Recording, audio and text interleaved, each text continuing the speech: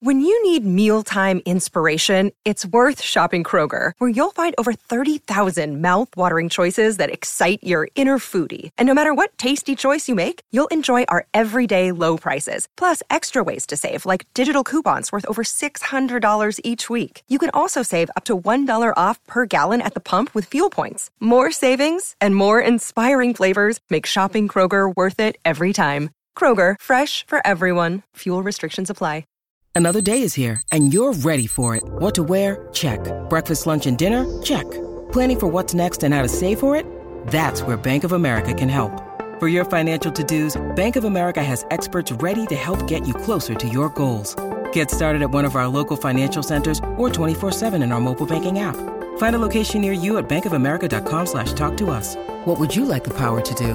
Mobile banking requires downloading the app and is only available for select devices. Message and data rates may apply. Bank of America N.A., member FDIC. Film Spotting SVU is presented by Movies on Demand on cable, bringing the latest indie movies into your home at the touch of a button. In a bigger splash, Tilda Swinton plays a famous rock star vacationing with her lover in Italy when she receives an unexpected visit from an old flame and his seductive daughter. It's now playing on demand. Also playing on demand is The Meddler, starring Susan Sarandon, as a recent widow who moves from New Jersey to Los Angeles to be closer to her daughter and to start a new life. The latest independent films are ready when you are with Movies on Demand on cable. The Art House is now in your house.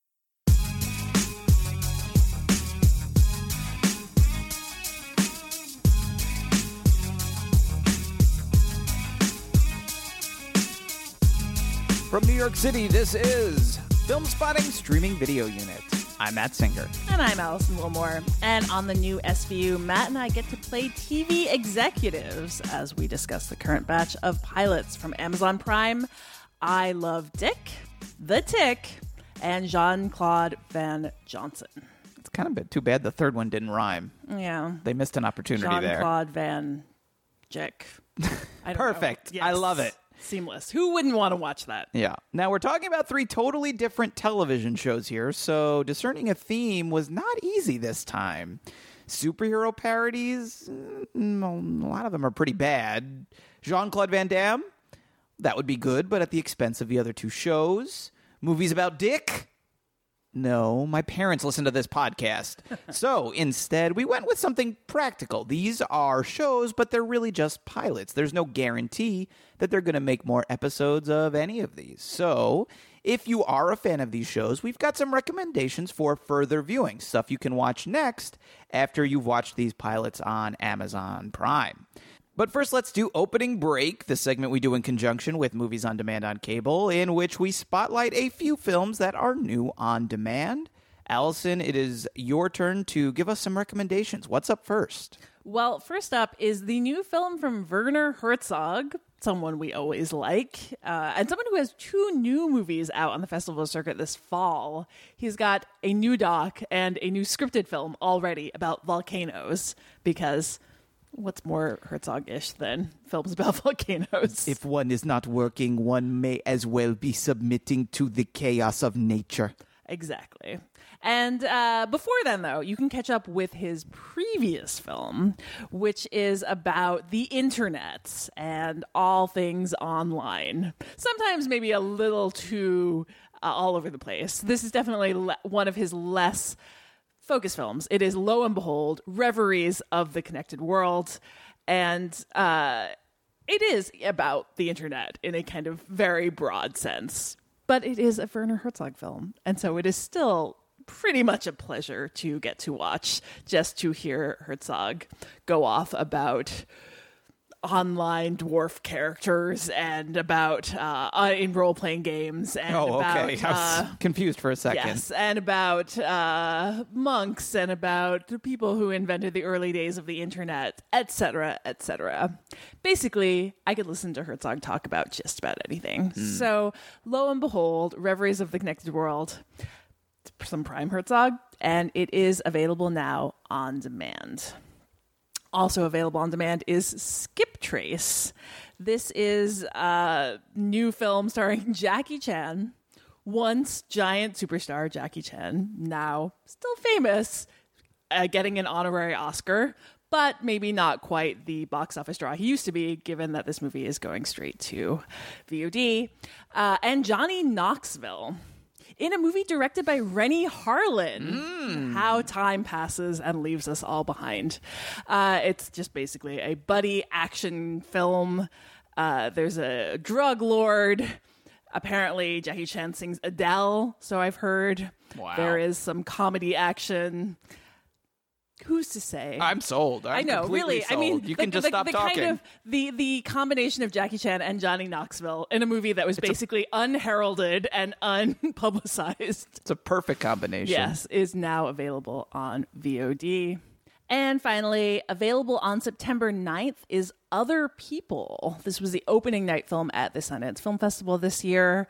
A very Sundance-y film that is the directorial debut of who is now the Saturday Night Live co-head writer, Chris Kelly.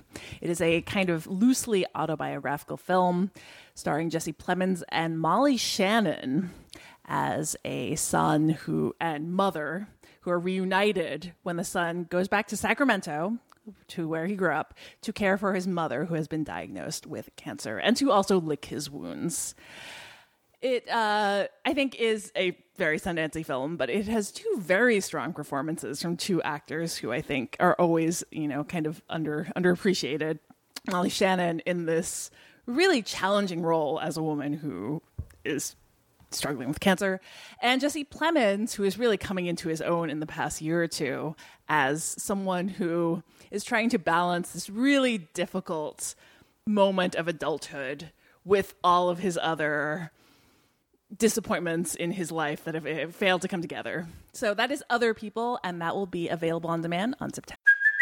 Hey, it's Kaylee Cuoco for Priceline. Ready to go to your happy place for a happy price? Well, why didn't you say so? Just download the Priceline app right now and save up to 60% on hotels. So whether it's Cousin Kevin's Kazoo Concert in Kansas City, go Kevin, or Becky's Bachelorette Bash in Bermuda, you never have to miss a trip ever again. So download the Priceline app today. Your savings are waiting.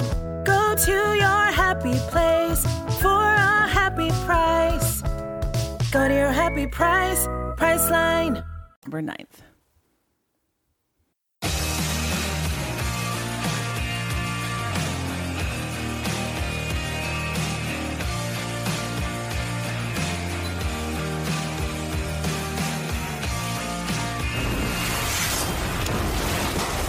Stop your evil ways!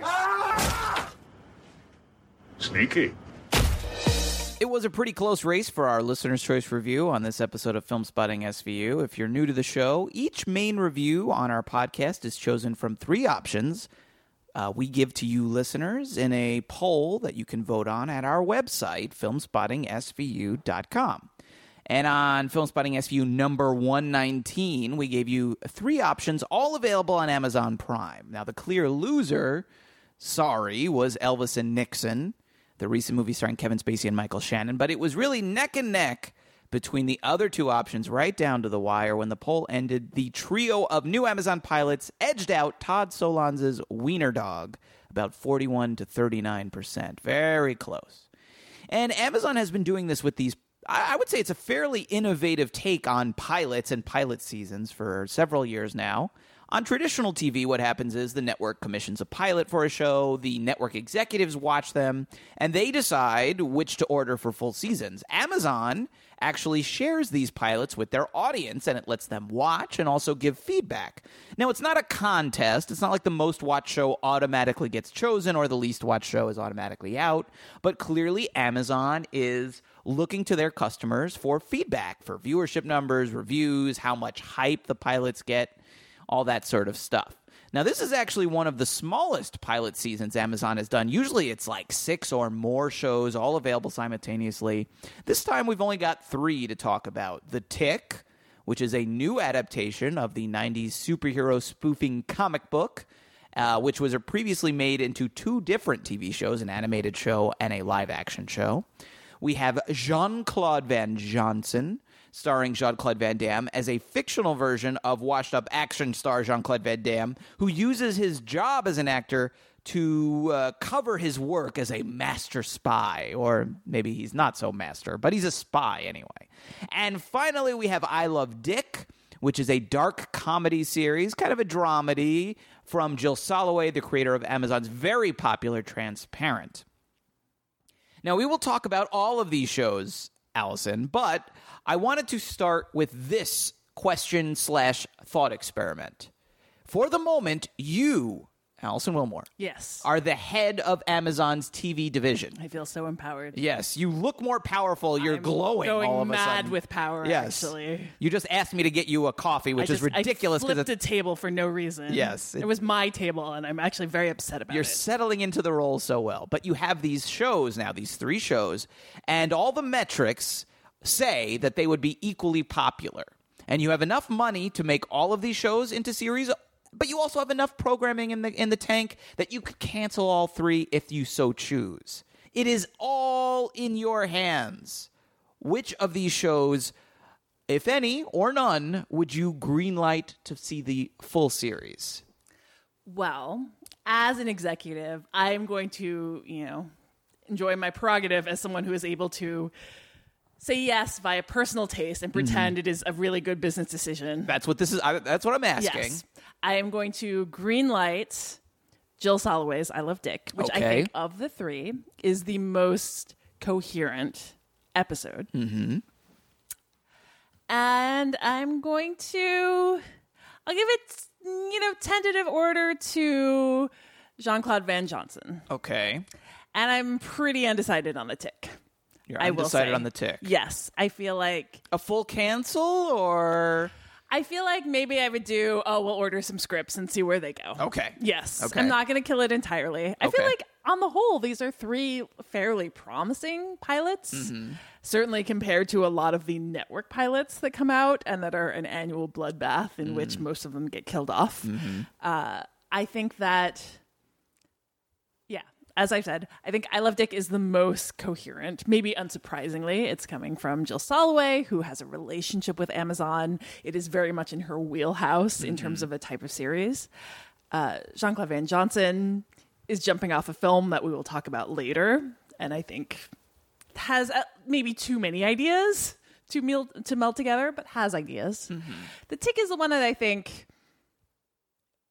is trying to do something new a bit, with an idea that, as you've mentioned, has been tried multiple times before, but is also coming into an era in which we are seeing a lot of superhero ideas. Are we? I've heard. Okay. I haven't seen a lot of proof of this. Okay, yeah, but people I'm sure claim it, but I'm not out sure. there somewhere. Yeah. Supposedly. Allegedly. There's a lot on of superhero television stuff. and on film. Yeah. There's a lot of superhero stuff. Yeah. But what about you, Matthew Singer? Well- as a co-executive. Well, we would have some fights potentially here because we don't necessarily agree on all these. We do agree on one thing for sure. I Love Dick is getting a full season order. Excellent. That was my favorite show. Yes. By a wide margin. Yes, I agree.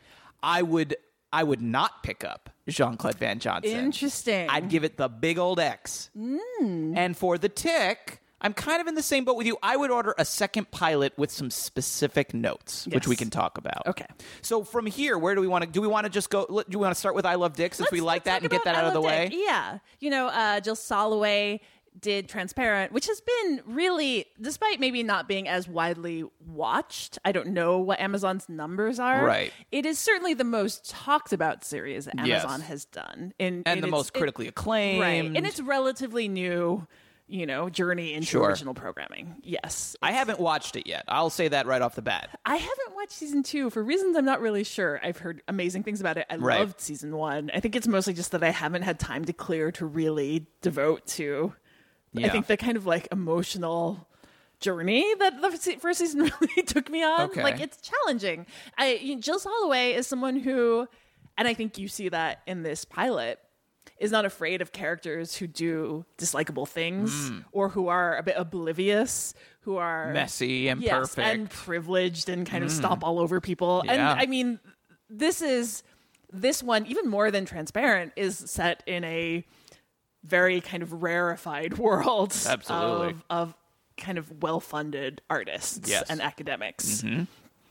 Yeah, I mean, this certainly made me want to see it. I already wanted to watch Transparent. It's just like you said, it's like they're time commitments, these shows, and I just haven't had a chance yet. It's a show that I think there are a lot of other shows that will just tell you an engaging story. And Transparent, like season 1, I was like pretty wrenching, Yeah. you know? And I think kind of clearing out what is time for essentially a 5+ hour movie that may leave you fairly upset. I could see this show potentially leaving me a little upset, though, too. But I liked it. I mean, I should say Kathryn Hahn just is so good. She's so good. And she's so good, and usually she is the fourth or fifth lead in a movie. She so rarely gets the spotlight. I know she had that movie that she was a big part of this summer, Bad Moms, right? Yes. Which I missed. I haven't seen yet. I've heard it's so great. Funny in it. Right. She's so delightful Yeah. as the third build person. Right. She Yes. still isn't the lead there. But she is so good that she just might as well just fold up the movie and put it over her shoulder and walk away into the sunset. And the funny thing is about that, I mean, there are a lot of actors who that's where they're best, is that they're supporting actors, they're character actors, that, you know, they really are, they're great in that utility player role. They come in, kill a few scenes, and they go away. And so I don't know that I've ever seen Kathryn Hahn in sort of a leading role like this. And so who knows how she's going to do. And I thought she killed it. And it's not that funny of a role, too. There's some funny parts, but it's really more of a dramatic performance. I thought she was amazing. I was like, all three of the lead performances here were great, but I was just like so kind of transfixed by her and like, oh, as much as I liked her before, she's even better than I thought. And it's like, if this show doesn't go, someone needs to give her own show or her own movie or something. It's like, she is so good. She's such an interesting actor to watch and can do so many different things, clearly, not just the comedy, which I think she's so brilliant at already. I'm ready to see more of Kathryn Hahn. Yeah, we didn't mention this is based on the 1997 book by Chris Kraus. That was kind of almost like an academic-y cult. I guess. novel. I was not familiar with the book until I read about it after watching the show. But Kathryn Hahn plays this Seems filmmaker, like loosely based on the author. Yes, who goes to Marfa, Texas with her husband, who has just gotten this fellowship. And Right. while there, meets Dick, who Kevin is Bacon. a semiotics scholar, as far as I can tell. Yeah, some kind of but professor is also kind or of something. like an academia He's like a bad boy. Yeah, he's like an earthy, hunky Yeah. academia bad boy. And I mean, that's as far as we get, basically. Right. But I will say, I think when sometimes people ask me what female gaze looks like, and the latter part of this episode in which Kathryn Hahn's character thinks back on the dinner that she and her husband have just had with Right. Dick is like the most female gaze, like, chunk of narrative that I've seen in a long time. It's pretty it's awesome. fantastic. I Yes. loved it. And it's Kevin Bacon is a guy who we don't talk about him as a great actor. I think he's a, wonderful movie star. He's done so Almost many like great he's things. your prime utility player, really. he is. has a game basically based on Yeah. how much he turns up in things. But I feel like lately he's been doing more, like character-y stuff. He hasn't gotten to be like the hunky leading man in a long time. He's super hot in this. He's really handsome. really handsome. He is just exuding sex. Yeah. In a way that I was like, kind of like knocked me back in my It was chair, incredible. frankly. I was like, Yeah. oh, wait, like I just saw him in Cop Car. And he's phenomenal in Cop Car, but that's a dark role and also kind of a dark comedy role. And he certainly isn't handsome or exuding sex appeal. And here, like the first couple of scenes where you see him and you're sort of seeing him through Kathryn Hahn's character's eyes, you're like, holy cow, he is a handsome mofo. It's like he really like kills it. And you're just like, wow. And he also just basically challenges her in every possible identity Yes. issue in like such a short amount of time. And she's having these issues with her film. She used a song that she shouldn't have. The film got into the Venice Film She's Festival, feeling a and then little lost. Yeah, right. she's- and she's- he completely destroys Yes. her. And she's like It's amazing. smitten basically Yes. in this way. Yeah, it's so good. It's really great. it's like a half-hour pilot, and Right. it's so promising. It's really filled with, promising. like Not a ton happens, No. but it sets the table in this way that you're like, I want to see what happens next. I don't know what would happen next, and I would love to find out.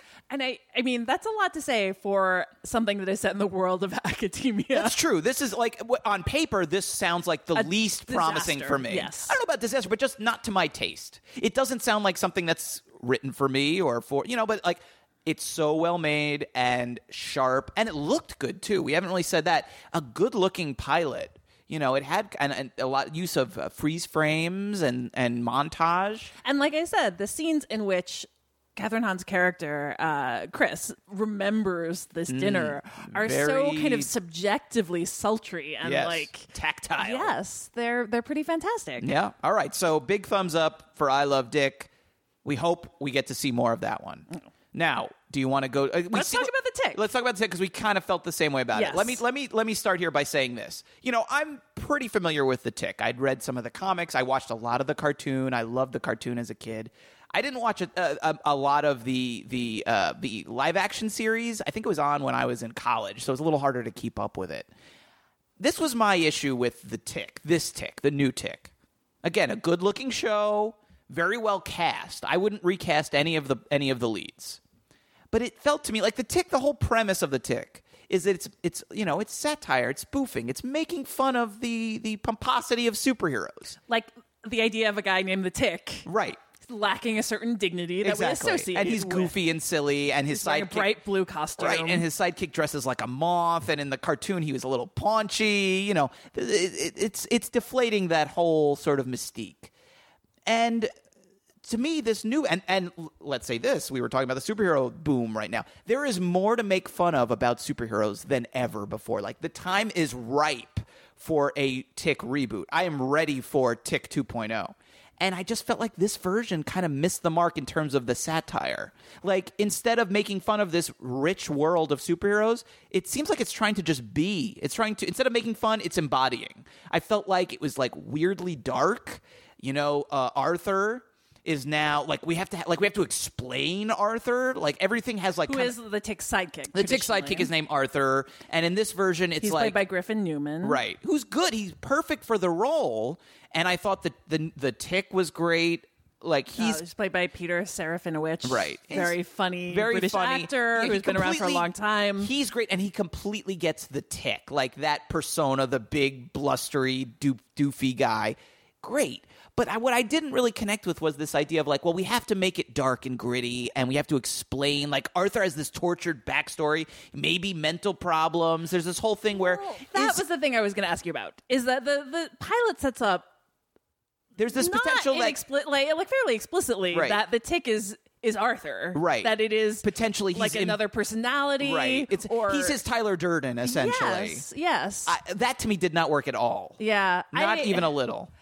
I felt like there was something of an idea there that like it would have to develop a lot more to make, which is I think why I would see scripts. You're curious to see where it goes. Yeah, but I feel like. I don't know, there's like a kind of the Hulk thing to this, except like in a pompous way, right? Like when you're like, you see the Tick at work with bullets bouncing off of him and people like, you know, unable, he's like super strong. Super strong. There's no denying the fact that the Tick is a super strong, bulletproof superhero. Right. Then what do you do with that? Right.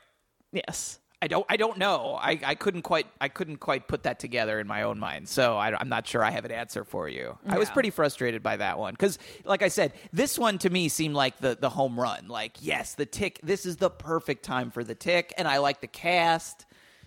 I don't know. It just seemed. Do you agree that it just seems like it's trying a little too hard to like be a modern superhero thing as opposed to making fun? I feel like. Am I being too like? Should there be is there a place for a more serious Tick? Am I just being set in my ways a little bit? Maybe I was never that attached to the Tick in any of its original forms, so I feel like I have less of a sense of. You're willing to see a darker Tick. I'm willing to see a darker Tick just because I don't really care. But I don't. I feel like I'm more just. I'm intrigued by the idea this presents, but I don't know that I necessarily think it can pull it off. I just don't see how you pull it off. How like it seemed like they were having trouble making it work in just the pilot. We should say also this is written by Ben Edlund, right? The guy who created the Tick in the first place, and it's directed by Wally Pfister, who is Christopher Nolan's longtime cinematographer. Yeah, though I don't know that it looks all that interesting. It looks fine. Yeah, I don't like. It's not just. There's nothing that jumps out. It certainly doesn't look like a Christopher like, Nolan film or anything like that. But that like there is at least the seed of something interesting to be like the person who, for better or worse, created the landmark of modern superhero right films. his cinematographer is the one working on this. Well, his big movie was Transcendence, which I know. wasn't that I just good. want more from this than the pilot gave us. Yeah, it didn't. To me, it didn't come together. Like I said, I would be up for another pilot. Maybe there is a way to salvage that sort of Fight Clubby premise. I didn't buy it at all in this. I just didn't understand how it worked. Like, it just doesn't make sense to me. And my question for you, yeah, is there, like, how do you make fun of superheroes now? But there's so much to make fun of. There is so much to make fun of. At the same time, I'm kind of like...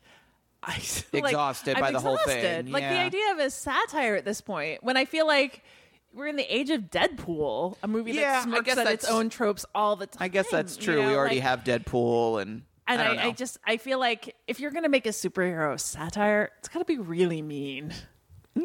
And the Tick is not right. That's true. The Tick is very sweet. So you're right. Maybe that is a problem with going the more traditional Tick route. That's a fair point. I agree with that. Like I said, I really like the two main guys. I thought the Tick and Arthur perfectly cast. I felt like the show around them wasn't well cast. Like, in terms of just like the look of it and the feel of it, it just felt, I don't know. It was just trying to take, like you said, the Tick is so innocent and sweet. So then Arthur has mental problems and the world is so dark. He's off his meds. And this horrible backstory about how he witnessed this horrible thing happening in his past. Like, all of that, like, just to me, again, with the Tick as this ho ha ha ha that guy. And I guess you could say, well, that this is like sort of the, I don't know. Right, overcompensating, like, the manifestation of what he wishes there to be. But do you know what? I feel like that would be a more promising idea if the bad guys were not as cartoonish as they were. A world in which you have very serious bad guys, and they are defeated by, like, this pompous, ridiculous character. Yeah, you're right. Would be something. Yeah, but that's not what we're getting. That wasn't what we got. All right, well, quickly here, let's move on to this last one where we seem to disagree the most. A little bit of a split. Jean-Claude Van Johnson. Yeah. Starring Jean-Claude Van Damme as himself-ish, as both a washed-up action star and apparently a washed-up super spy. Right. Who gets back into the game after meeting an ex of his who used to be in the Super Spy game. He calls up his agent, who is conveniently his agent for both things. Right. Who gets him on a movie as well as back in the Super Spy game. Yeah. And this was directed by Peter Tenzio, who did Keanu and Key and Peele. Yeah. And this clearly did not work for you. It did not work for me. And it should have worked for me. You know, I love JCVD. And I like Jean-Claude Van Damme, and I'm going to talk about him later, too. I have a recommended movie of his as well. And I like this sort of late-period Jean-Claude Van Damme. I think he's an interesting presence. And he's interesting in the pilot. I felt like this, even more than The Tick, that this show just didn't know what it was. Like, it felt totally... It had no idea what it was doing. It was sort of an interesting premise that had a couple of problems. One, to me, was the issue that it is so much like JCVD, which is an inferior version of it or a derivative version of it. And also, like, JCVD's premise was sort of so simple and pure, and you got it. And here, this is like trying to take that simple, pure, beautiful premise and then, like, add yet another layer on it, another joke. It's like a joke on a joke. He's not just playing himself as a washed-up actor. He's playing himself as a washed-up actor who's also a super spy, who's washed up as a super spy.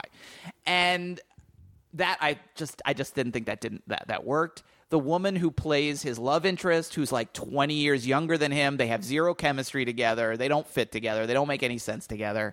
I didn't like that relationship at all. That casting, I just thought was a mess.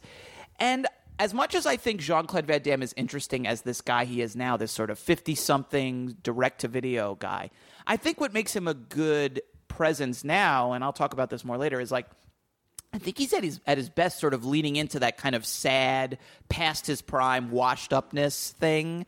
And they play a little bit of that in the beginning of the show, and it feels very JCVD-ish. But then when they try to go for, like, broad comedy, I just don't think that's his strength, really. I don't think he's very good at it, and I don't think that the show around him really works. Like, they don't really surround him with comedians, really. So you have this sort of, what is this thing? Is it a sad portrait of this sad guy? Is it a mocking portrait of this guy? Is it a spoof of this guy's life? It just seemed like a complete mess to me that didn't know what it was, that had a pretty interesting guy at the center of it. And not a terrible idea, but just the execution to me was just a big... I think it's a really messy idea, but I thought a lot about Keanu, which Peter Atencio directed, and which I think was also a convergence of ideas that didn't really work, which was like a spoof basically of like a buddy, like an outrageous, like kind of buddy movie. Mm-hmm. I don't know, like almost like a spoof of an R-rated comedy in which things got turned around, but not enough to really make it a commentary on that. Mm-hmm. I felt like you never quite understood where in this movie, where the joke was on a larger sense in Keanu. And I felt like you see that a bit in this. But what made me hold on is that I think there is a potentially really good series about Jean-Claude Van Damme being trapped in endless, terrible direct-to-VOD productions in which he is on the side saving the world, and the contrast between him being treated like on like low budget sets versus that I think actually is like as an episodic show. You know what I mean? Not a serialized not a giant thing. serialized thing is actually, I think, really entertaining to me.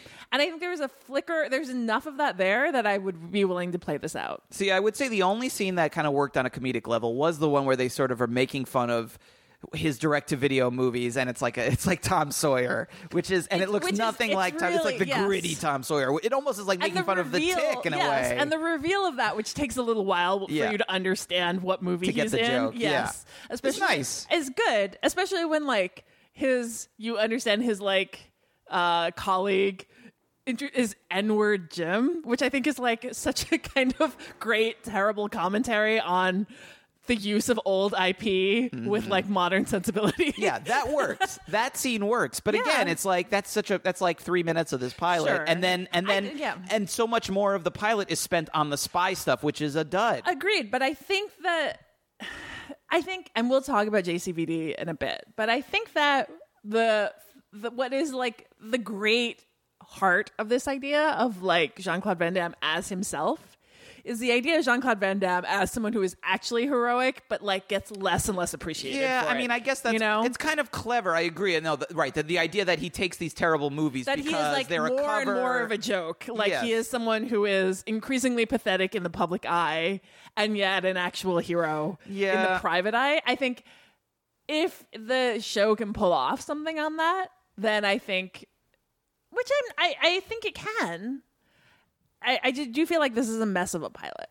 Yeah, I thought it was definitely the weakest of the three, and I see what you're saying. I mean, I do like that notion that there's a reason his career is in the toilet. It's because he has to do these terrible movies to save the world.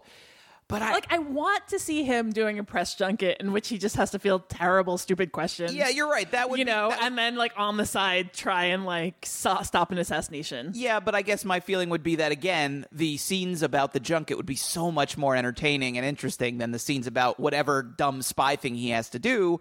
And at least in this pilot, the balance is way off. And I still and the problem is that I, as such a nerd, I'm sitting there going, how does this make sense? Like with his previous career, like when he was successful, how does that work with the spy thing? I would assume that he had been recruited partially. Yeah, perhaps.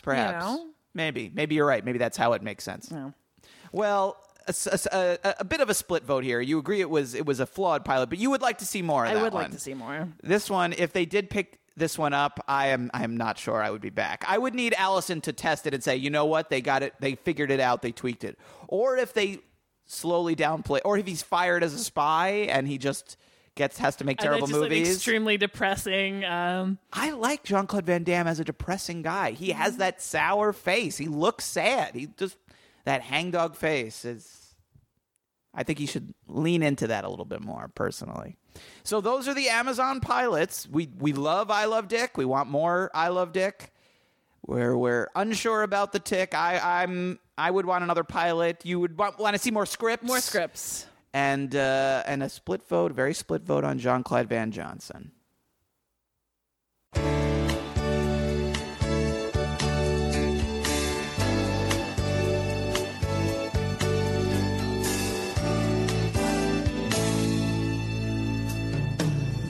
What's happened to me? myself. Suddenly I'm up on top of the world. It should have been somebody else. Believe it or not, I'm walking on air. I never thought I could feel so free. Flying away on a wing and a prayer. Who could it be? Believe it or not, it's just me. So let's roll into some further viewing, some recommended follow-ups here. If you do like some of these pilots and you're waiting for more, here's some stuff you can watch. And we already talked about it, so we might as well dive right in. Let's do the JCVD picks with JCVD. You have that first. I do. JCVD is on Hulu. If you haven't watched it yet or haven't heard of it, this is a film, a 2008 film directed by Mabrouk El Mechri. It came from apparently a contract in which Jean-Claude Van Damme had agreed to play himself in a movie, and Mabrouk El Mechri had an idea for how to actually do this and met with him. And what came from it is this movie in which Jean-Claude Van Damme plays this semi-fictionalized, kind of more tragic version of himself. A man who has just lost his daughter in a custody battle, who is running out of money, and who is very aware of the fact that his kind of short-term commitments to these no-name direct-to-video movies that the real Jean-Claude Van Damme has been spending years making. These movies in Bulgaria, filmed in Bulgaria or filmed in, elsewhere that basically don't get a theatrical release, that they are ruining his career because they are making him look small-time. And yet at the same time, he desperately needs the money, so he can't say no. So this Jean-Claude Van Damme happens to be back in Brussels, where he's from, and gets caught up in a robbery and hostage situation in a post office. And it becomes this kind of Dog Day Afternoon scenario in which a huge crowd gathers outside, and which, for reasons too hard to explain, he gets blamed for being the person who has taken this post office hostage, and who was trying to rob it to fix his sad celebrity problems.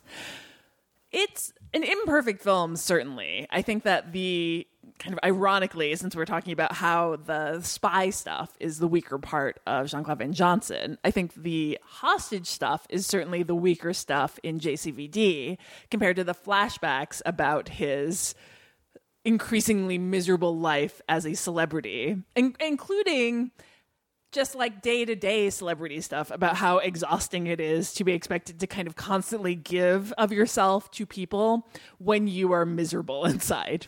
And Jean-Claude Van Damme really shows off acting that I don't think he has ever done before. So no one's really asked him to do work like this. The showcase of this movie, and throughout there are long takes, including the opening shot, which is the movie within the movie that Jean-Claude Van Damme is making, which is almost like making fun of a long take. It is a long action shot.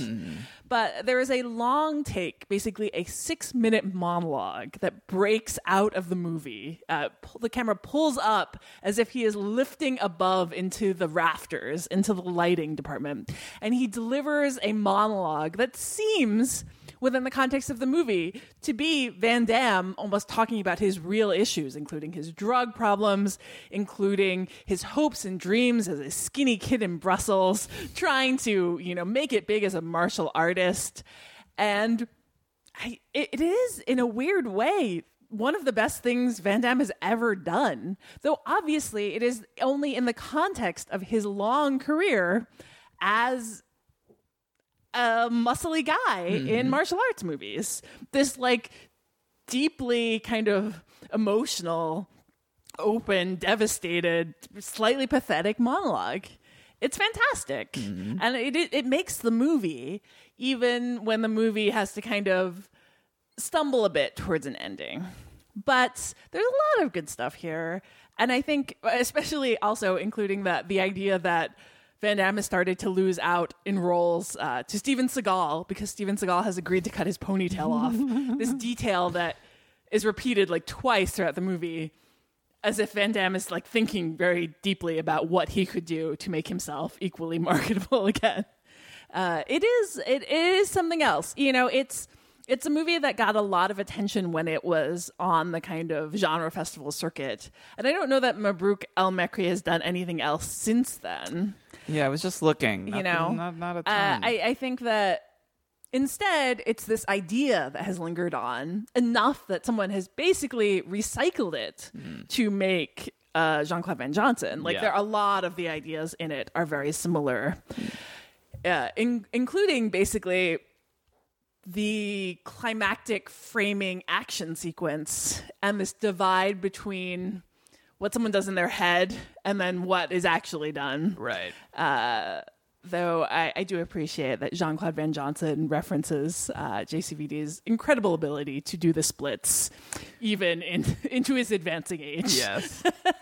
But yeah, JCVD is, if time has made it a bit more of a novelty film than something that has had any kind of lingering impact for its star's career or for its director, it is still really something. It kind of demands that you think about what it means to have been this iconic bit of pop culture fodder, but to also be a real person who ages and on whom time works like anyone else. And how tragic that can be when your image lingers on and your life continues and maybe unfortunately takes you places you don't want to go. So that is JCVD. It is streaming on Hulu. Yeah, I guess Mabrouk El Mekri now not that recent, but in 2012 he directed The Cold Light of Day, that Bruce Willis, Henry Cavill action movie. I never saw it. I guess it got a theatrical release, but a very small one. So yeah, he hasn't really followed up on it with something as equally interesting, at least. Hopefully that'll happen at some point. But yeah, I also wanted to talk about this late period Jean-Claude Van Damme, who, you know, he does give a great performance in that movie, but he's playing himself. So I don't know if we want to say that he's matured into an interesting actor, but I would say for sure he's playing a variation on himself. Let's not totally. No, right. I would say though that he's certainly become a very interesting screen presence. You know, like he hasn't headlined a big theatrical movie in well over a decade. He sometimes, like he was in like one of the Expendables sequels as the bad guy, and he's made a lot of movies. Oh, that's what I'm going to say. He cranks out these direct-to-video movies, 1 or 2 a year at least, and a lot of them are mediocre. Some of them are really bad. I've seen a few of them, but what's interesting is that actually Van Damme, and a lot of them is pretty good, and a lot of times he's the only interesting thing on screen in these movies. He doesn't seem to slack off. Like, he gives his all to these roles, even if no one's watching. Right. And the one that I was going to talk about is the most recent one, at least as of this recording. We'll see how long that lasts. It is the remake of one of Van Damme's 80s classics, to use that term generously, Kickboxer, which is now Kickboxer: Vengeance, which is available for rent and is directed by John Stockwell, the auteur behind films like Crazy Beautiful, Blue Crush, and Turistas. I love Blue Crush. I know. I could have guessed that. I could have guessed you were a big Blue Crush fan. Why am I not surprised? Anyway, in the original movie, Jean-Claude Van Damme played a kickboxer, spoiler alert for the movie Kickboxer, who trains to fight the man who paralyzed his brother in a match. In the remake, the Van Damme role is played by a guy named Alan Moussi. He's a very good stuntman. He's a good martial artist. He is not a very good actor, while JCVD takes on the role of the eccentric older trainer. So the bad guy, Tong Po, is now played by Dave Bautista, who is from Guardians of the Galaxy and Spectre, one of the sort of, I guess you could say, like the heavy du jour in Hollywood. And I just watched this movie this morning. It is not particularly great. It has some... It's not the Creed of kickboxing. It is not the Creed of the Kickboxer franchise, no, sadly. Some of the fight scenes are very solid, although some of them are also very heavily edited. One of the things that I like about this sort of direct-to-video or... tiny token theatrical release, but basically direct-to-video action movies they tend to have very good fight scenes because that's what their emphasis is on, and they tend to employ a lot of very good martial artists and practical stuntmen. and they don't have money for special effects or for a lot of cutting and editing time, so they do it in camera. They do it with good stuntmen. And so, usually they're really great in that regard. This one I'd say is okay. There are some scenes that you can appreciate the choreography, others that you can't so much. Some of the supporting cast is not very good, and even the main guy, he makes Jean-Claude Van Damme look like, I don't know, Laurence Olivier, somebody who could really act. But the best part is Van Damme, and sort of in this context, as this older guy, this sort of mercurial, charismatic, mysterious character. Every time he's on screen, the movie perks up. Everything gets interesting. And I will say, as much as I'm recommending him in this movie, that very strange detail. For some reason, and I tried to look online, I couldn't find a reason. The movie is just coming out. I don't know that anyone's done any press for it at all, really. Like 10 of his lines, maybe more, maybe a little less, are dubbed by somebody else doing a terrible Jean-Claude Van Damme impression. Like, I don't know the reason. I don't know why he didn't do his own ADR, but clearly he didn't show up for the ADR session. I don't want to speculate why, because I don't know why. But this is like what you would do if Jean-Claude Van Damme had died during production, and the only way to finish it was to hire someone to do a bad impression of Jean-Claude Van Damme like that. It's like literally like that in big scenes. The big climactic showdown, like between rounds, he's giving advice to the kickboxer guy, and he's like, "You must focus. You cannot give up right now. You are the kickboxer." It's like, how is he not? What happened? How did this happen? I baffling. But when he actually gets to talk for himself, he has a very kind of weird, eccentric, charming performance. And it did remind me in a way of Jean-Claude Van Johnson, where I'm going, I really like watching this period Jean-Claude Van Damme. I think he's better than his material. But again, the material is just not that great. And so I would say, I don't know if I'm really recommending this movie. It's probably best watched like the original Kickboxer on cable or maybe streaming somewhere. I don't know that I would recommend you pay for it, but I like this Jean-Claude Van Damme. I wanted to recommend, I feel like we've talked about the best late period Van Damme movies are the Universal Soldier sequels, Regeneration, and my favorite, Day of Reckoning, which I have talked about on the podcast before. So those are worth seeking out, and I think that this Van Damme, he got JCVD, but he needs a better showcase. He needs another good showcase. So that is Kickboxer Vengeance, available right now for rent. All right, for my second pick, I went with the movie. I went with the obvious picks. I went with the movie that was Jill Soloway's first project with Kathryn Hahn. It is Afternoon Delight, which is available for rent everywhere. This was Jill Soloway's 2013 directorial debut. She would go on to create Transparent and the I Love Dick pilot, which seems pretty guaranteed from, like, at least from this perspective, to go to series. At least for Amazon to preserve this relationship. And Afternoon Delight stars Kathryn Hahn as Rachel, who is a wife and mother living in Silver Lake in Los Angeles and dealing with directionlessness and a mild depression and a drought in her marriage. She and her husband, who is an app developer, played by Josh Radnor, haven't had sex in months. And in this kind of desire to give some substance to her life and to kind of like maybe out of her fear of ending up being another kind of wealthy Silver Lake mother, she befriends a stripper named McKenna, played by Juno Temple, who she meets at a night out with some friends at a strip club. It's kind of like a naughty adults, saucy night out. She befriends the stripper, moves her into their spare room where their nanny used to live, and starts allowing her to help take care of their child. I do feel that Jill Soloway is better at television than movies. I think mostly because the limited space of this movie turns it into maybe a bit more of a traditional middle-aged dissatisfaction or like early middle-aged dissatisfaction movie than something like Transparent, which doesn't let you off the hook with and I realized I was wrong. Transparent tends to kind of lean into its characters' inability to necessarily fix themselves or to make good decisions. And in the case of this movie, because it is a movie, it kind of it ends up maybe being a little cleaner, if not entirely neat, than I think does it benefit. But it is anchored by a really incredible performance from Kathryn Hahn. And, you know, as we said before, Kathryn Hahn is someone who is often the funniest person in the third or fourth ranked role. Yeah. She is so often like the best and kind of like underused part of a movie or television show.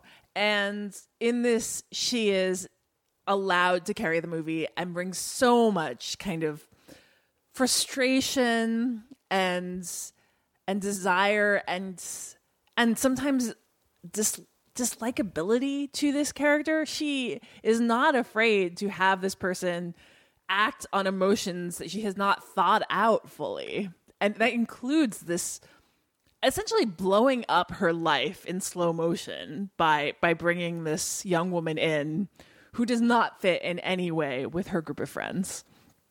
And you know, Juno Temple is given a little less to work with because the character is a little less, like by design, less well developed. But I think that what this movie allows you to enjoy is just someone who is feeling guilty about her own comfort and the kind of almost like hypnotic comfort of her own life, who then decides to poke at it in ways that make her deeply unhappy. It's a really fantastic performance from Hahn, and you can see in it, you can see one of those meetings of writer, director, and star that just promise great things. And I think Hahn has had a smaller role in Transparent that is really good. And I think what you see in I Love Dick just makes you really excited to see more. I think that Jill Soloway and Kathryn Hahn are kind of a match made in heaven, and I want more of that. And if you are also into her pilot, it's definitely worth a look. Afternoon Delight. It is available for rent. I gotta watch that movie. I missed that one, and just hearing you talk about it, I mean, that combination. I was just saying, I want more Kathryn Hahn in my life. Yeah. It's really the... I will say also, Jill Soloway is one of the great filmmakers about dealing with like wealthy suburban Los Angeles and also like Jewishness. It is a part of her characters' lives without ever being a main theme of the story in ways that I think are kind of fantastic. All right, well, I'm going to have to check that one out, so I'm glad you recommended it. My next pick is inspired by the pilot for The Tick. So we've covered all the shows, which is good. And I guess I could have recommended the other two versions of The Tick. Lord knows like I said before, I watched enough of the cartoon Tick to recommend that. But I decided to go a little less obvious, and I'm going instead with an older show that mines similar territory about a bumbling superhero, and that is The Greatest American Hero, which is currently available on Hulu. This is one of the shows from Uber TV producer of my youth, Stephen J. Cannell, who also created The Rockford Files, 21 Jump Street, and my personal favorite, The A-Team. I love The A-Team. The Greatest American Hero aired for 3 seasons in the early 1980s on ABC, and it's about a guy named Ralph Hinckley, played by William Catt, who discovers an alien supersuit, which gives him incredible powers. And it comes with an instruction manual, but unfortunately he loses the instruction manual almost as soon as he gets it, which means he's not sure what the heck he's doing with this supersuit, and he's always screwing up. He can fly, but he's, flailing his arms, and he can't land, and he's just generally always bumbling around and making mistakes. He works with an FBI agent played by Robert Culp and a lawyer played by Connie Selica, and that's basically the show. I liked it as a kid because it was a superhero and his costume was pretty cool, at least for the time. And again, this was the early and mid 80s, so it was a very different time. There was not superheroes on television the way there are now. Like now there's basically an entire network. The CW is basically the superhero network, if it's not officially, unofficially, and it's getting more all the time. That just didn't exist then, and so as a superhero loving kid, this was a lot of fun. But I didn't really remember it all that well. Hadn't watched it since back then. All I remembered was the theme song, the classic theme song, Believe It or Not, which is one of the all-time great TV theme songs, which I played a little bit of coming into this segment.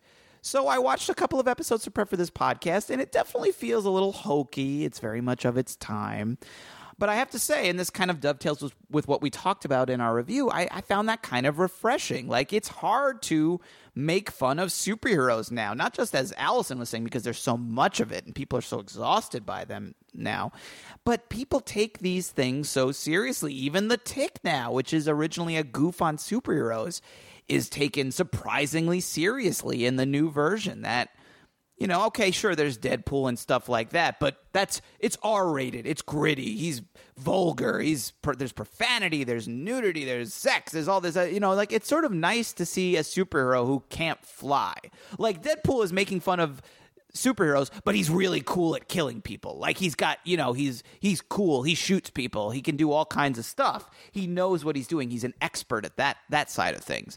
I'm calling him the greatest American hero, but that's not really his name. He doesn't really have a superhero name. Ralph Hinckley, he's a goof. It's sort of nice to see a superhero who's a goof, who has trouble flying, who crashes into people's bedrooms and then has to apologize and figure his way out of there and try not to break up this marriage because he's kind of landed in the middle of a couple going to bed.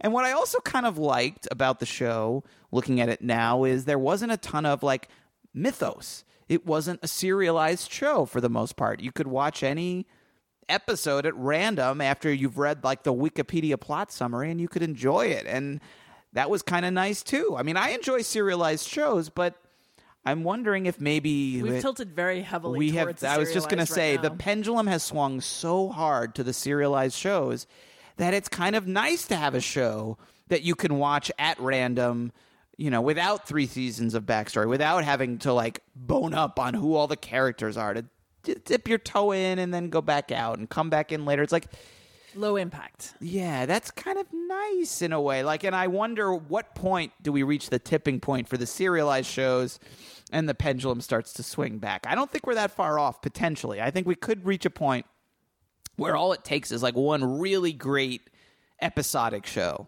to kind of make people remember that those can be fun too. Not that there's anything wrong with serialized shows, but an episodic show every now and then, it does a body good, so to speak. So I really had a nice time strolling down memory lane. Maybe it's a nostalgic pick for me, I won't deny that. But I really enjoyed revisiting The Greatest American Hero, which is available, the complete series, on Hulu. All right, we went a little bit long because we had 3 pilots to talk about, but very briefly, Allison wants to talk about one of the new releases in theaters this weekend, or I guess by the time you're hearing this, it'll be out in theaters. The Light Between Oceans. And that's how you have to say it, very softly. The Light Between Oceans. I think you should say while crying. It is something that people spend a lot of time doing in this movie. There's a lot of weeping, as I understand it. There is a lot of weeping. It's the new film from Derek Cianfrance, who did Blue Valentine. There's a lot of weeping in that movie. There is. That's a film I liked a lot. I like that movie, too. Place Beyond the Pines, a movie that I did not like so much. Weeping in that one? Yeah. Manly sort of guttury, like guttural kind of things. Yeah. So this is his 3rd feature, and it's certainly his biggest. I was going to say, certainly a bigger film than those I mean, films. it seemed Big very, cast. very clearly positioned to be Oscar-y, except for maybe it's too early. Yeah. Michael Fassbender and Alicia Vikander, I don't know if they're still a real-life couple, but they at least I just learned that they were. Yeah, I know. Yes. And they may have already broken up, you're telling couple. me? Yeah. Oh, tearing my Rachel world asunder Weisz, here, Allison. Yeah. Set in a lighthouse off the coast of Australia, though we don't know that you would be able to tell that from the movie. It's just off a coast somewhere. Very beautiful. Lots of golden light, wind, whistling around a remote island, and a stolen baby. I don't know. I feel like Derek Cianfrance has this deep, abiding fondness for the kind of grand romantic gestures his male characters make, and often how they fail on a day-to-day level to just show up. They're like good. I mean, that's the whole point of Blue Valentine is this character who is he means great well, at these giant gestures and maybe terrible as a day-to-day father. He's a screw-up. And well-meaning screw-ups. I think that in this movie, the whole plot of which is basically given away in the trailer. I will not recite it for you, but there's basically a couple. There is a baby. they take as their own, and then it turns out the baby may have a mother. Aha. Cue the crying. Yes. I think that actually his fondness for grand romantic gestures deeply unbalances this movie, which is essentially a story about deep maternal grief and almost like the madness that can come from deep maternal grief. I think seeing that from the outside, which is what the movie does, it kind of positions it almost reflexively from the point of view of Michael Fassbender's character, just ends up making one of the female leads look like this hysteric in a way that's so frustrating. It is also just like almost poisonously tasteful. You know, it's so tasteful. Right. It's a melodrama that has been like squeezed of all mellow. Well, like you said, it wants to be. It's trying for be some a sort of prestigious Oscar-y, movie, sure. prestige-y. Yeah. Yeah. And I just... You don't get that way with melodrama. You gotta be it's serious. Disappointing. It is. It was a really disappointing movie because I feel like it has so much right in just its ingredients, and yet it doesn't quite pull together. So I'm sorry. that's The Light Between Oceans. We have not seen No, it was the light. Excuse me. Between oceans. Now just imagine ocean noises.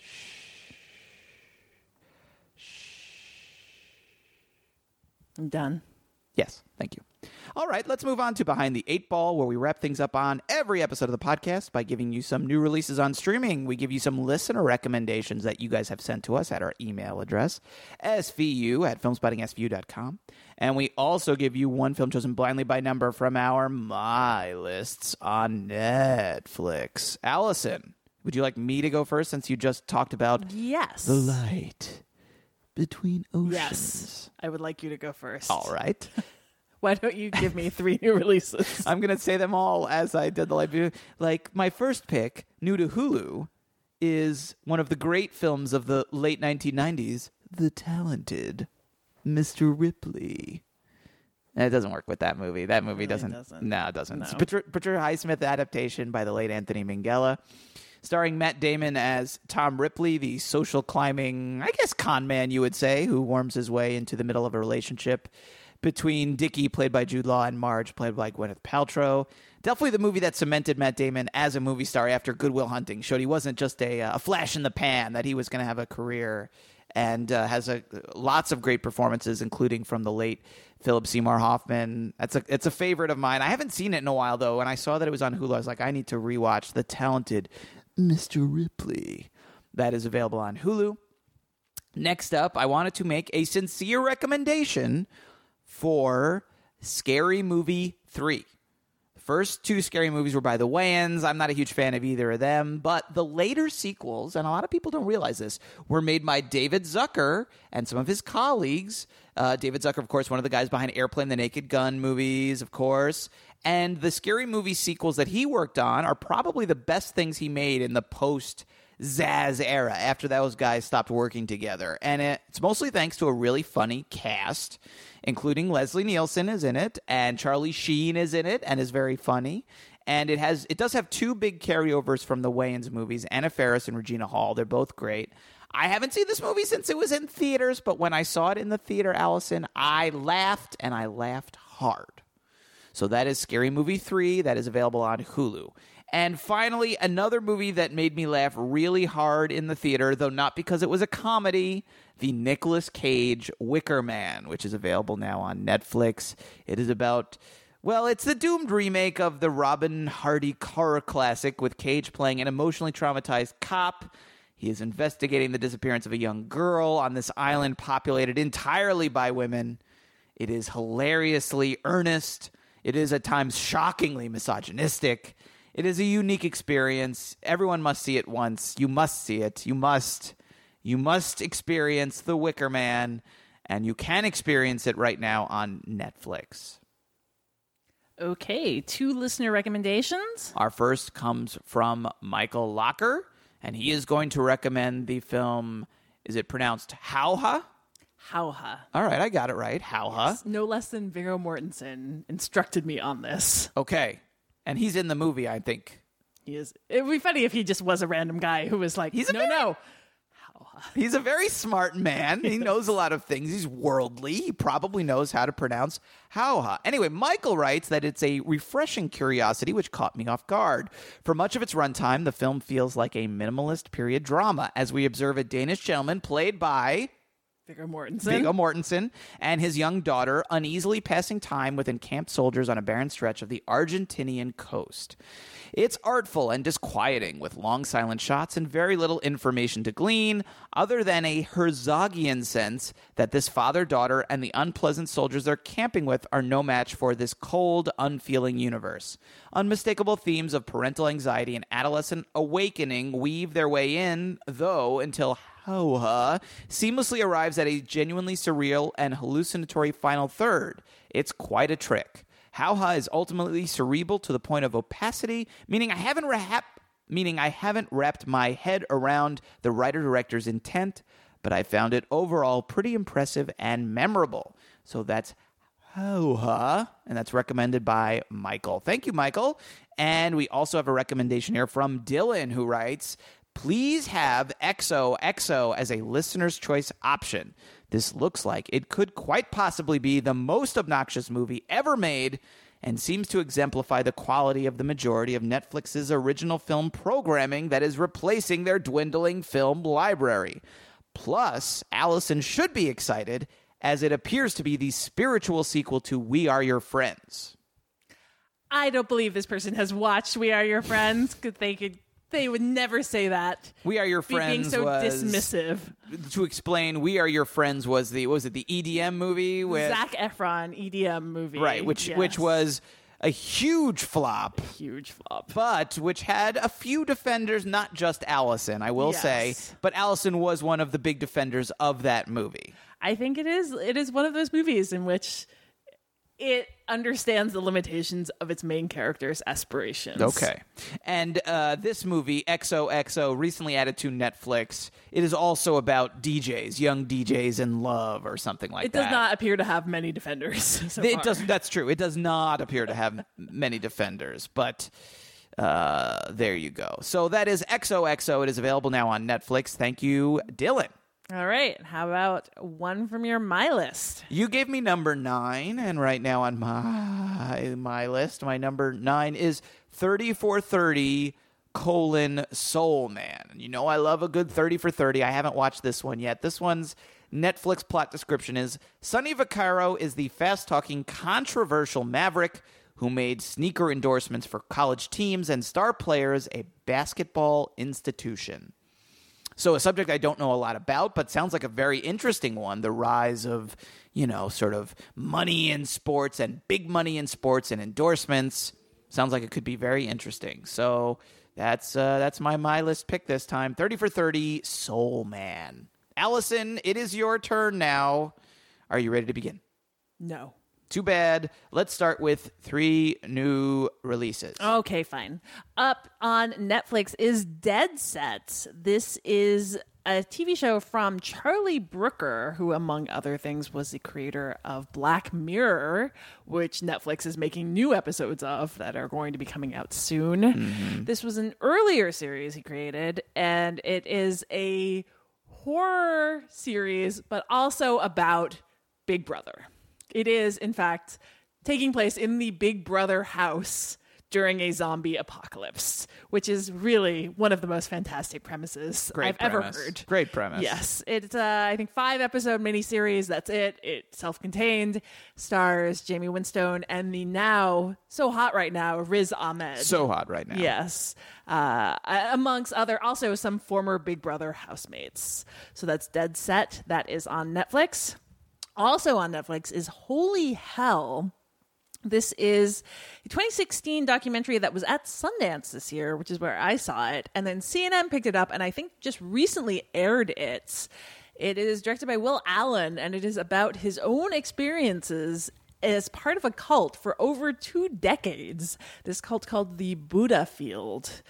And it cobbles together just a ton of footage from over these years because Will Allen was the official filmographer of the cult, and is, I think, a really intriguing movie, less about the leader and more about people who get drawn to and kind of hunger for belonging and allow themselves, basically in this case, to be slowly treated in more and more kind of like oppressive ways by this person. It is fascinating and sad and really tragic. Holy Hell on Netflix. And finally, in a really interesting development, Heaven's Gate, which was a recent listener choice option of ours. Right, did not after win. the recent passing of Michael Cimino. The kind of great film maudit 1980 film that maybe ruined his career, has been added to Amazon and to Hulu. But the version on Hulu is the 2-hour and 34-minute cut. The version on Amazon is the 3-hour and 39-minute cut. You can compare and Yes, contrast. so you can compare and contrast. Nice. Or if you are a purist, you can check out the Amazon version, which is obviously got a lot more footage to it. But yeah, a rare instance in which two places got it at the same time and went for different versions. cuts. You're right. That is very rare that Yeah. happens. So that is on Amazon and on Hulu. Okay, how about 2 listener recommendations? Okay, first up, we have one from Michael in Leonia, New Jersey, who writes, I finally got around to the much-hyped Netflix series BoJack Horseman, and though I've never binge-watched any series on Netflix to date, I found myself plowing through all 3 seasons in 2 weeks. Google reminded me that the show was a previous recommendation back in SVU episode number 96, but Netflix dropped season 3 fairly recently, and the show deserves more attention. I was blown away by how great this series is. It has immediately become one of my favorite comedy and drama series on TV or TV-adjacent media platforms. The writing is top-notch, and the voice cast is spectacular. I am also a big fan of BoJack Horseman. I really recommend it. It has got a great balance of just... of comedy and just devastatingly sad drama. So I second that recommendation, Michael. Thank you for writing to us. And then we got a recommendation from Leslie Lewis, who's written to us a bunch of times, a longtime listener, who writes, now streaming on Netflix, Jonathan Strange and Mr. Norrell is an uber wonderful adaptation of the novel by Susanna Clarke. We are in an age where genre fiction has finally been accepted as quote-unquote real literature. Authors like Clarke, Michael Chabon, Atwood, Gaiman, and Mayville resculpt the novel into new forms. To render these works into a movie is a new problem for filmmakers. Most adaptations are just awful, kind of like taking a 7-course gourmet dinner and turning it into a McDonald's Happy Meal. This series is how adaptations should be done. We're given well-played, complex characters, and they all matched and exceeded my picture of the folk in the novel. Eddie Marsan is a standout. The filmsters keep the integrity of the novel and translate it into 7 great episodes. This was one show I could not binge watch because I did not want to step out of the world it created. Thank you for that, Leslie. All right, and one film chosen blindly by number from your My List.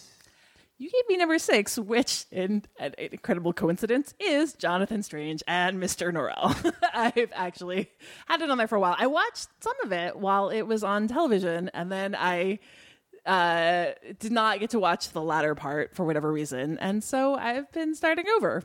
But it is on my list, and I do recommend it. I was a big fan of Susanna Clarke's novel, which came out, I think, a little over a decade ago.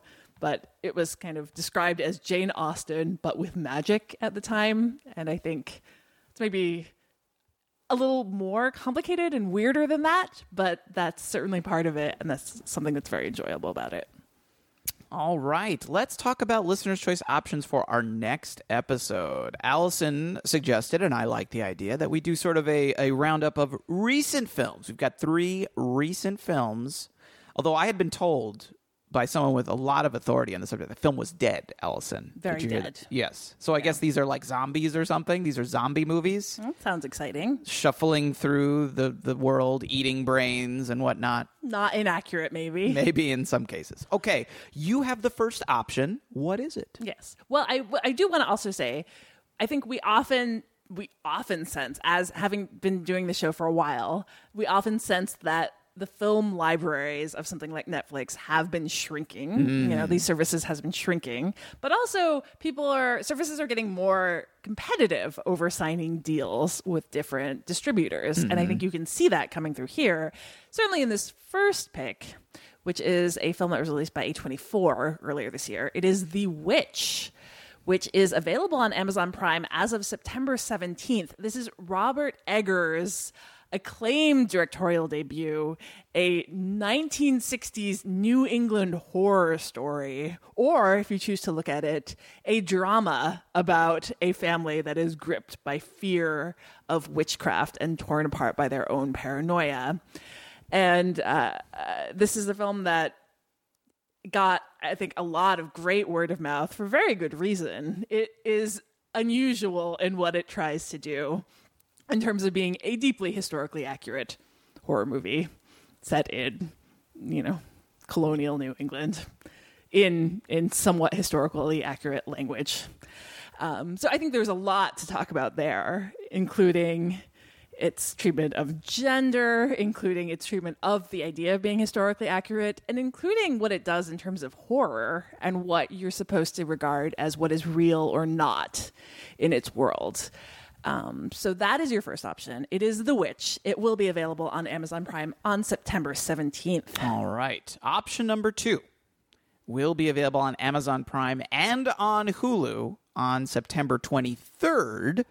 And it is last year's film, Sicario. This was directed by Denis Villeneuve, and it had a fantastic cast, including Emily Blunt, Benicio del Toro, and Josh Brolin. I believe this plot description I have here is from Wikipedia. It is about a, quote, principled FBI agent who is enlisted by a government task force to bring down the leader of a powerful and brutal Mexican drug cartel.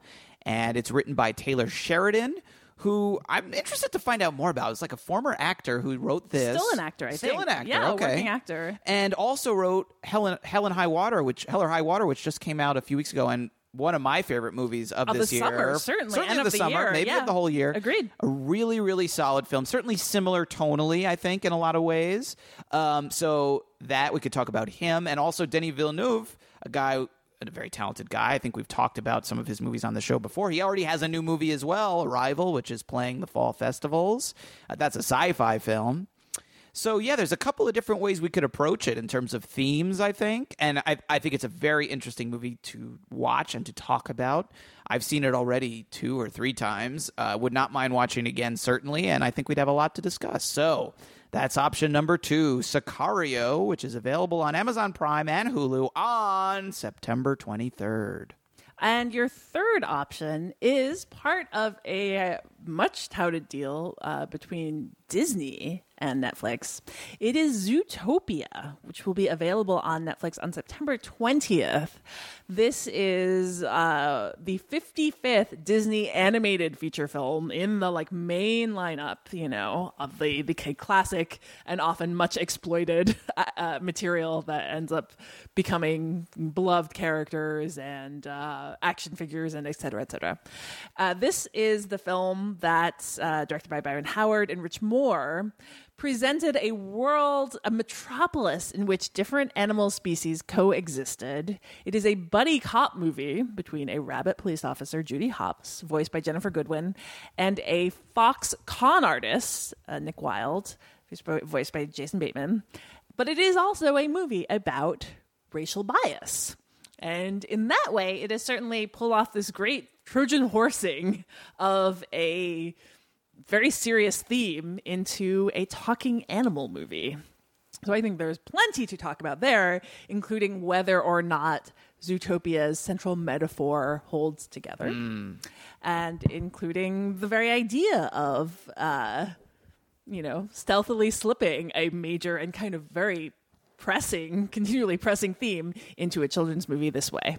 So that is your third option. It is Zootopia, and it will be streaming on Netflix on September 20th. Yeah, I'm a Disney fan. I enjoy Disney movies, but generally I don't know that there's always a lot to talk about on a show like this about a Disney movie. Sometimes there is, not always. In this case, we would have so much to talk about. Yeah, so that would be a very good choice here.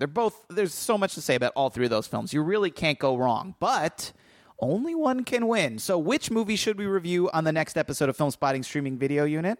You can send your pick to SVU at filmspottingsvu.com or just enter in the poll on the right-hand side of the page at filmspottingsvu.com. Your vote must be received by Monday, September 19th at noon. After that, we'll announce the winner on Twitter at our Twitter account, twitter.com/filmspottingsvu. And you will have all that week to watch the film and then join us for our next episode and the conversation therein, which will be on or around Tuesday, September 27th. And of course, filmspottingsvu.com is where you can also find our show archive, as well as a list of direct links to all of the titles we discuss on each episode. The Film Spotting SVU remix theme song is by Vince Vandal. You can find more of Vince's work at vincevandal.bandcamp.com. And we will be back in 2 weeks with more recommendations and the review that you pick. And in the meantime, you can always follow us on Twitter at Allison Wilmore and at Matt Singer. We will be headed to the Toronto Film Festival, so you can find a lot of our coverage on Twitter and our various outlets from there.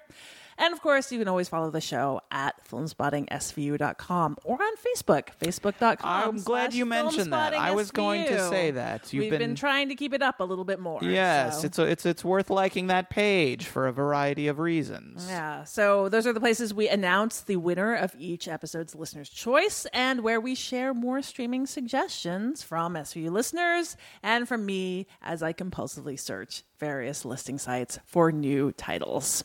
For Film Spotting SVU, I'm Allison Wilmore. And I'm Matt Singer. Thanks for listening.